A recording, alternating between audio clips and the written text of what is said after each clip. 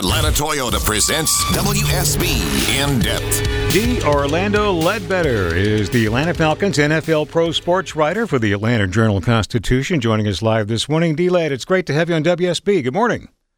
Sure. Good morning, Scott. Thanks for having me today. I love the energy, and hopefully we'll see some of that up in Flowery Branch as the Falcon rookies report for training camp today. The veterans back in a week, and I want to know what you think of this freshman class, especially their top draft pick, running back Bijan Robinson.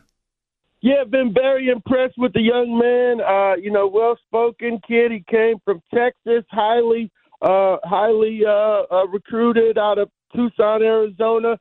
Played in the pro offense under Steve Sarkisian. So a lot is expected of the young man. He's got high expectations coming into his rookie season.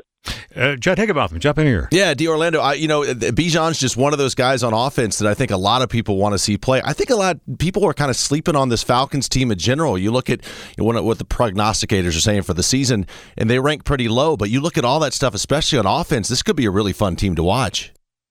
Yeah, no question about it. I'm trying to figure out what I'm missing because myself and Mark Bradley have them rated pretty high going into the training camp, and a lot of people have them at 26. PFF, ESPN have them at 26. Got the coach ranked at 29. I think a lot of people just haven't been paying attention to the rebuild here in Atlanta and the fact that they have had 5 losing seasons in a row. But we believe they're primed to, maybe even return to the playoffs this year. Wow. Well, I got to ask you about that. What are their chances of actually turning in a winning season this year, especially based on their opponents' previous records? Yeah, I think very good. 10 wins should be doable.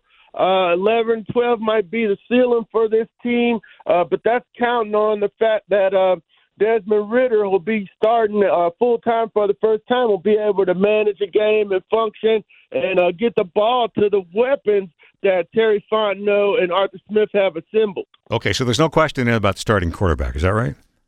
That's correct. He is their starting quarterback, and they plan to continue to try to develop him this season. If it goes sideways, they do have Tyler Heineke, former Collins Hill standout, who went on to have a great career at Old Dominion and has been a part-time starter in the NFL.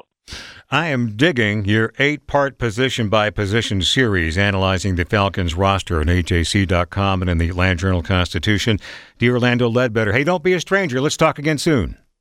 Sure, no problem. Thanks for having me. It's 8:15.